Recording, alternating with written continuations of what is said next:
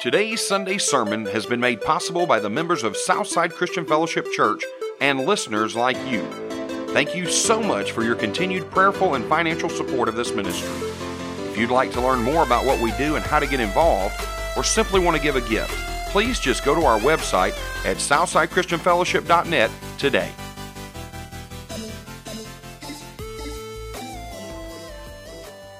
Today I want to talk to you about leadership starts with surrender. In the first sermon a couple weeks ago, I told you that Christian leaders are called to be change agents. How many heard the word agent already today? If you didn't hear it, I believe it was Damaris that talked about us being agents for Christ. We're to be change agents for Christ, bringing healing and restoration into the brokenness of their communities and workplaces. That's what we want to do. That's what we want to do. We get that from 2 Corinthians 5:20. We've been called to be ambassadors for Christ. You've heard that this morning too. Somebody talked about us being the messengers, the ambassadors for Christ. What is an ambassador? You know, an ambassador is an authorized representative or messenger. A synonym for an ambassador is an agent. Ambassadors are leaders.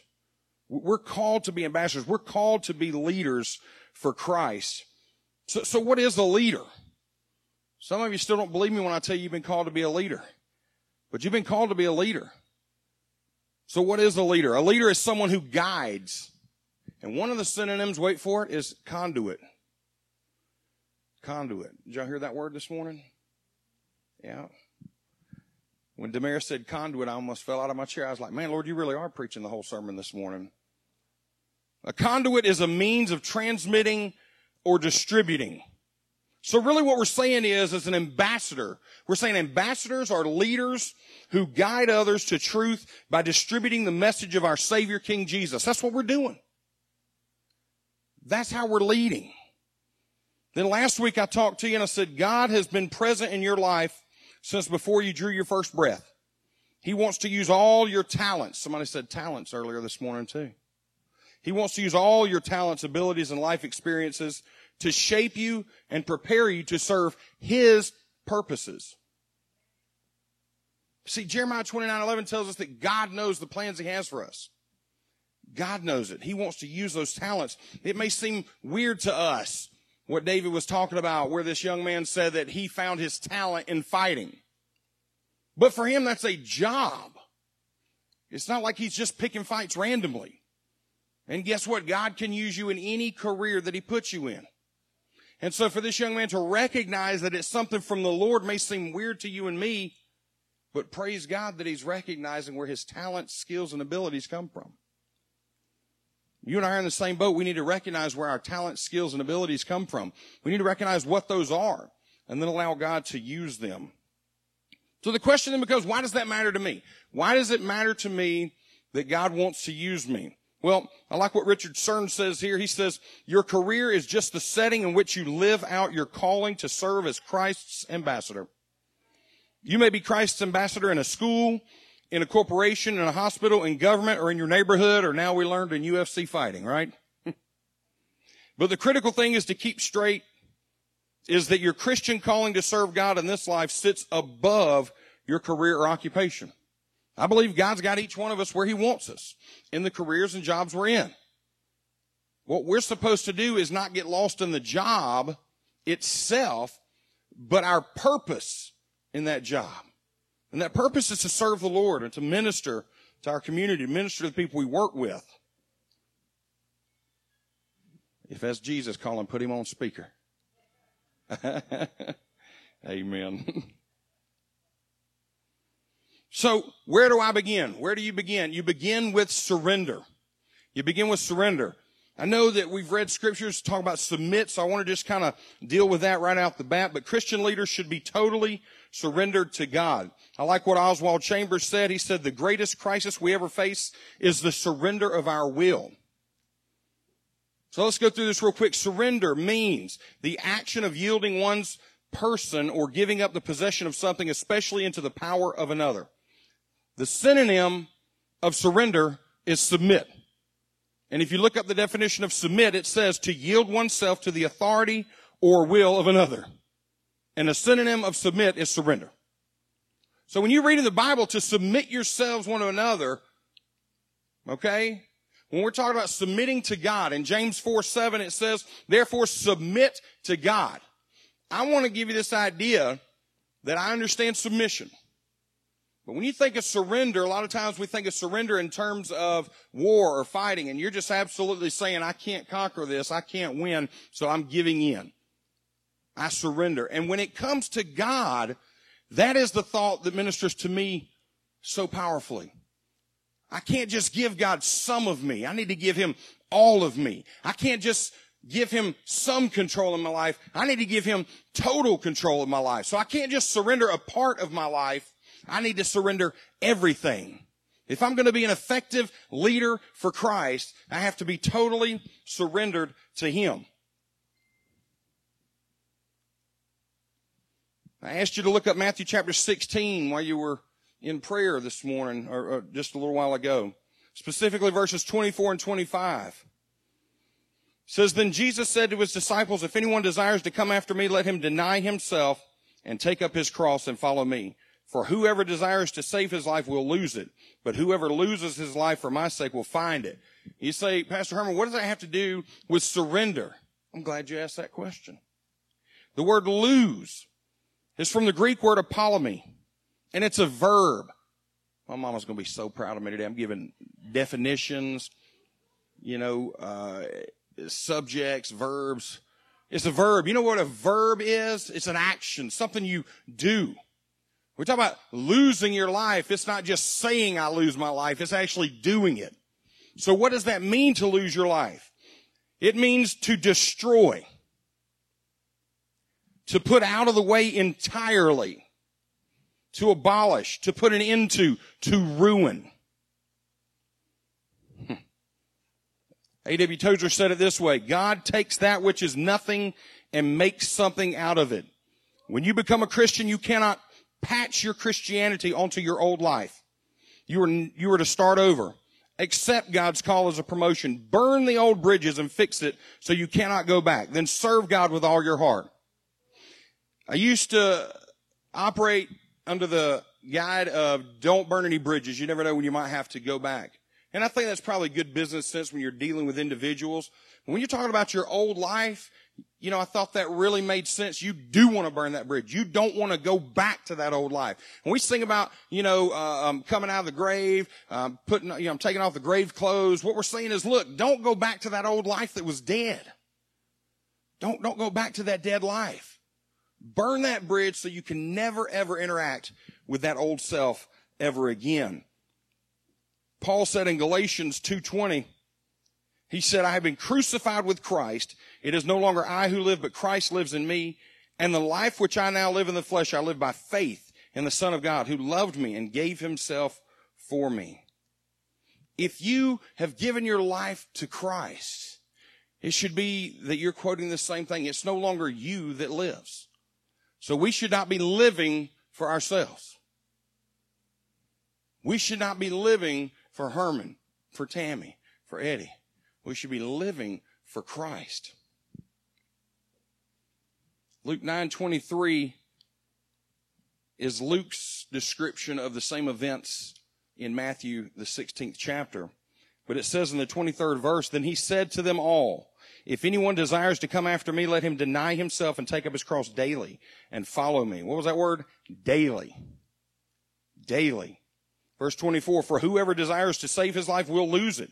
But whoever loses his life for my sake will save it. For what profit is it to a man if he gains the whole world and is himself destroyed or lost?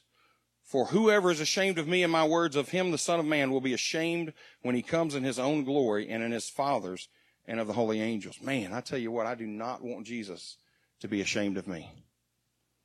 I cannot be ashamed of him. Luke tells us it's a daily walk. As leaders, we have to think in terms of daily. Daily surrender. Have you been involved with something, whether it was at a church service, out in the public, whatever? Last week we had a couple salvations. I got to be honest with y'all, I rode a pretty good high the rest of that day. I was pretty happy with life. Wake up the next morning, and I got to start again. I got to get focused on the Lord again. I can't just ride the actions of the day before. They can become part of the testimony that I give. But it's a new day, and if I'm not careful, I'll allow the thoughts of the enemy to come in and think that I really did have something to do with that. I got to be a part of it. But it was God. It was the Holy Spirit moving on those people's hearts.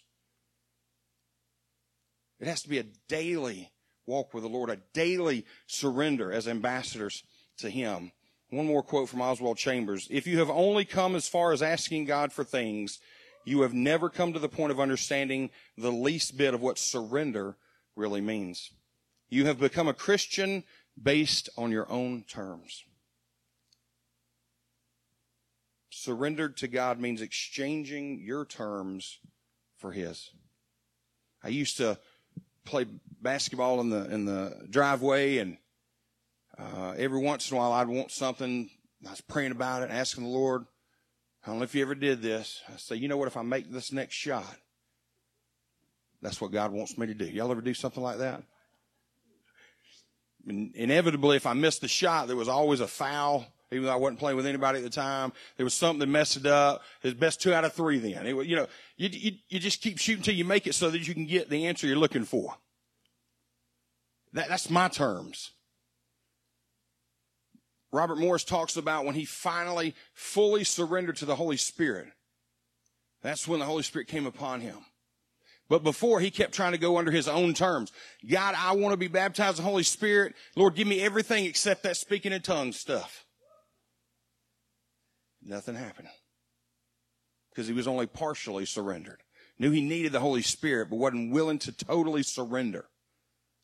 We can't experience the fullness of God in anything we're doing until we fully surrender. The reason Pastor Gary was able to be a part of those salvations because he was fully surrendered, listening to the Lord. How many times you go to Walmart, you're not even thinking about ministering to anybody? I'm just trying to remember the shopping list. But being fully surrendered means it's not about what I need. It's about what the Lord wants. With everything, with everything. With your kids, with your spouse, with your job, with your school, with what degree you're going to pursue, with what job you're going to get, whether you should go for this promotion or not go for this promotion. You know, when I was growing up, you always went for bigger and better. That's just the norm. That's what we're brought up. It's a spirit of competition. You want to do more, do more, do more, do more. And I remember getting a job with the credit union and started out as a teller and really was hired to be a loan officer, but they started me out as a teller so I could learn that position. They needed some help for a month or two. Then I became a loan officer, and then an assistant manager's job opened up and applied for that, got that. And then a manager's job eventually opened up and got that. And all of a sudden I noticed I was getting more and more stressed. I couldn't figure that out because isn't that what you're supposed to do? You know? And my prayers at the time were, Lord, let me get this. Lord, let me get this. Lord, let me get this. It wasn't, Lord, should I get this? Lord, should I even apply for this? It was, Lord, let me have this. And I found myself miserable because it wasn't where God wanted me. And when I finally started asking the Lord, then He started directing my path, and I had to change jobs, but He opened a door, and I walked through that door, became a teacher, and I look back on that experience, and I think, man, I sure am glad that I did surrender and ask the Lord, because that experience has more than prepared me for the job I'm doing now. But I wasn't open to it before. Didn't want to be a teacher. Thought that was crazy. But it wasn't until I fully surrendered and said, Lord, I'm miserable. I don't know what else to do. God, show me what to do. And I quit asking for things for myself. And I just said, Lord, what do you want me to do? And that's when that door opened for teaching. And I walked through it. But it has to be full surrender to the Lord. Full surrender to the Lord. You know what this means? It means becoming kingdom-minded. I shared with you last week, I thought that was a new revelatory message from the Lord coming through Pastor Herman. And I had this little thought, I think Dad's been preaching on that for 20 plus years. And then Jesus reminded me He preached on that His whole ministry. It's always been kingdom-minded. It's always been about, repent for the kingdom of God is at hand. I'm just new to that message. I'm just now finally starting to understand. Why am I starting to understand it now? Because I think I'm becoming more surrendered. I'm not preaching I'm perfect. I'm saying that as I grow up and mature, and as I mature in Christ and begin to realize that I really don't know anything, and that I need him more than I ever realized. And I told you last week I like to go along for the ride. I just say, Lord, I don't know what to do. Lord, just show me. And then all of a sudden it starts the understanding process. And then I begin to see these same decisions in a different light. Even where I go to eat breakfast sometimes, right? Lord, should I go here? It may seem so crazy just in that. Who doesn't care? God doesn't care. You don't know that. He may send you somewhere to have breakfast, to minister to somebody, get them saved, healed, delivered. Being a messenger of God means you go where he sends you. That's part of being fully surrendered. How am I doing on time here? It's getting a little bit late here. What I want to do is I want to kind of skip forward a little bit, and I'll come back to this tangent. They're having a good time back there.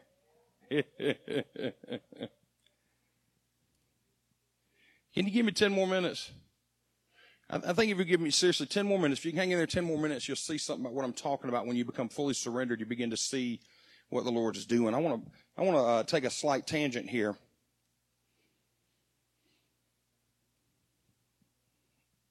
Do you know that in Matthew 16, when Jesus is telling the disciples to lose their life to save it, that wasn't the first time he was preaching that message? That's not the first time he had planted that seed with them. But it was the first time that they began to understand what he was talking about.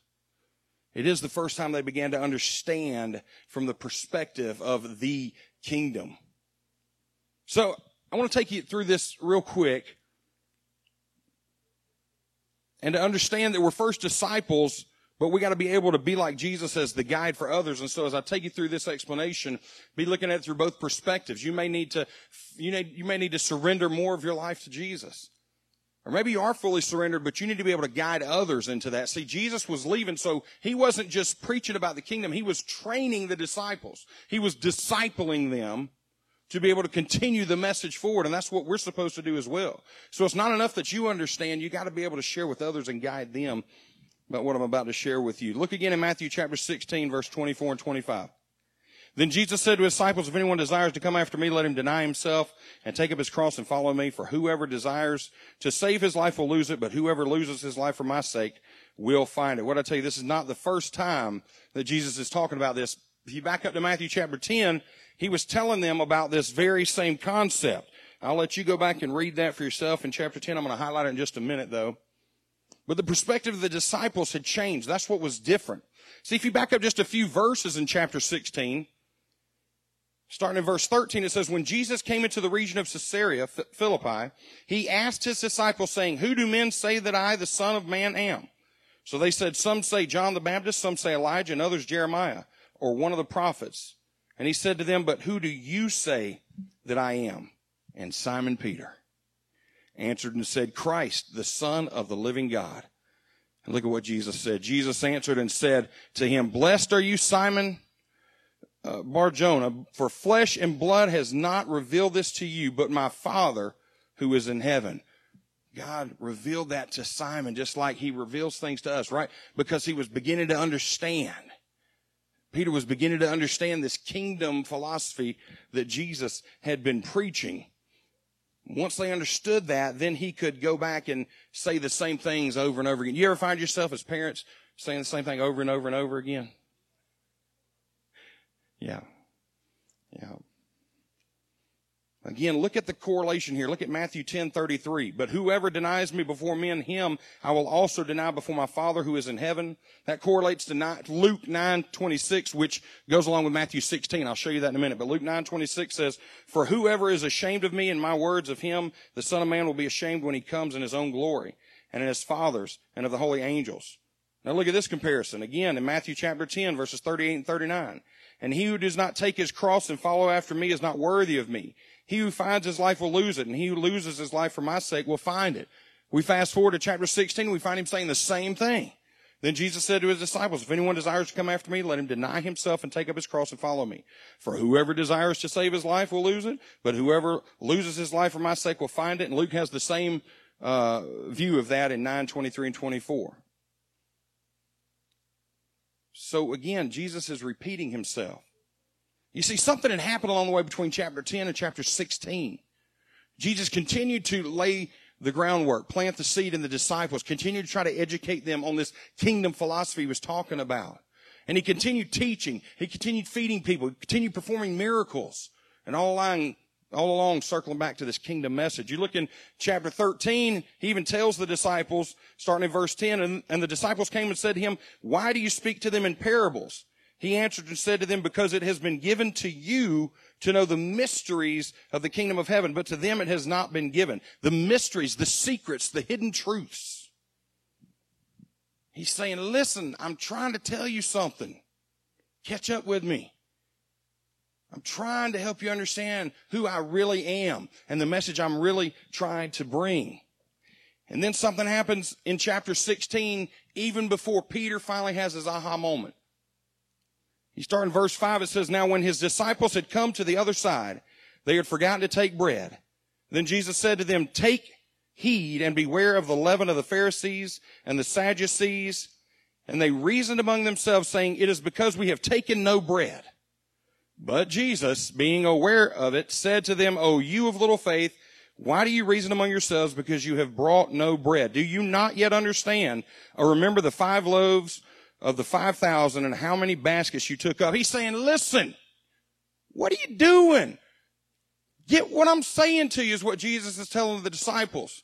You don't need bread. Didn't we already feed all these people and you didn't have bread that day either? It's not about the physical bread. He's saying, hello, listen to what I'm trying to tell you. Listen to what I've been teaching you all along. Verse 10 says, "Nor the 7 loaves of the 4,000 and how many large baskets you took up. How is it you do not understand that I did not speak to you concerning bread, but to beware of the leaven of the Pharisees and Sadducees?" And watch this, verse 12. "Then they understood that he did not tell them to beware of the leaven of bread, but of the doctrine of the Pharisees and Sadducees." And then we see a few verses later where Jesus is now testing them again like any good teacher. He comes up again and he says, "Who does everybody else say I am?" He knew the answer. So the teacher's got the answer key. And he said, "But who do you say I am?" And I got to wonder if Jesus is sitting there going, "Come on, fellas, I've been telling you. Come on, fellas, get it right. Come on, I've been telling you this." And Peter says, "You are the Son of God." I wonder if you high-fived anybody. Woo! Yes, thank you, Jesus. Thank you myself, yes. Right? Because he finally understood. And then Jesus goes back to the same message about losing your life to save it. Why? Because they're now at a point where they're seeing a different perspective. They're seeing the kingdom. And Jesus had to plant this inside of the disciples because he knew that they would be the ones carrying this message to all the world. Jesus has to plant this message in each one of us because we are his messengers. We are his ambassadors. We are his leaders here on earth. And we have to take that message, but we have to first understand what it means to be kingdom-minded. Well, I'm going to tell you, kingdom-minded means you're totally surrendered to God. Because it's not about what you're building up for yourself. It's what you're building for the King. It's being a part of what he is doing. The disciples fulfilled their calling and purpose by becoming ambassadors for Christ, delivering the message of the kingdom to the world and changing it forever. You and I are called to the very same purpose. How about stand to your feet and I'll wrap this up.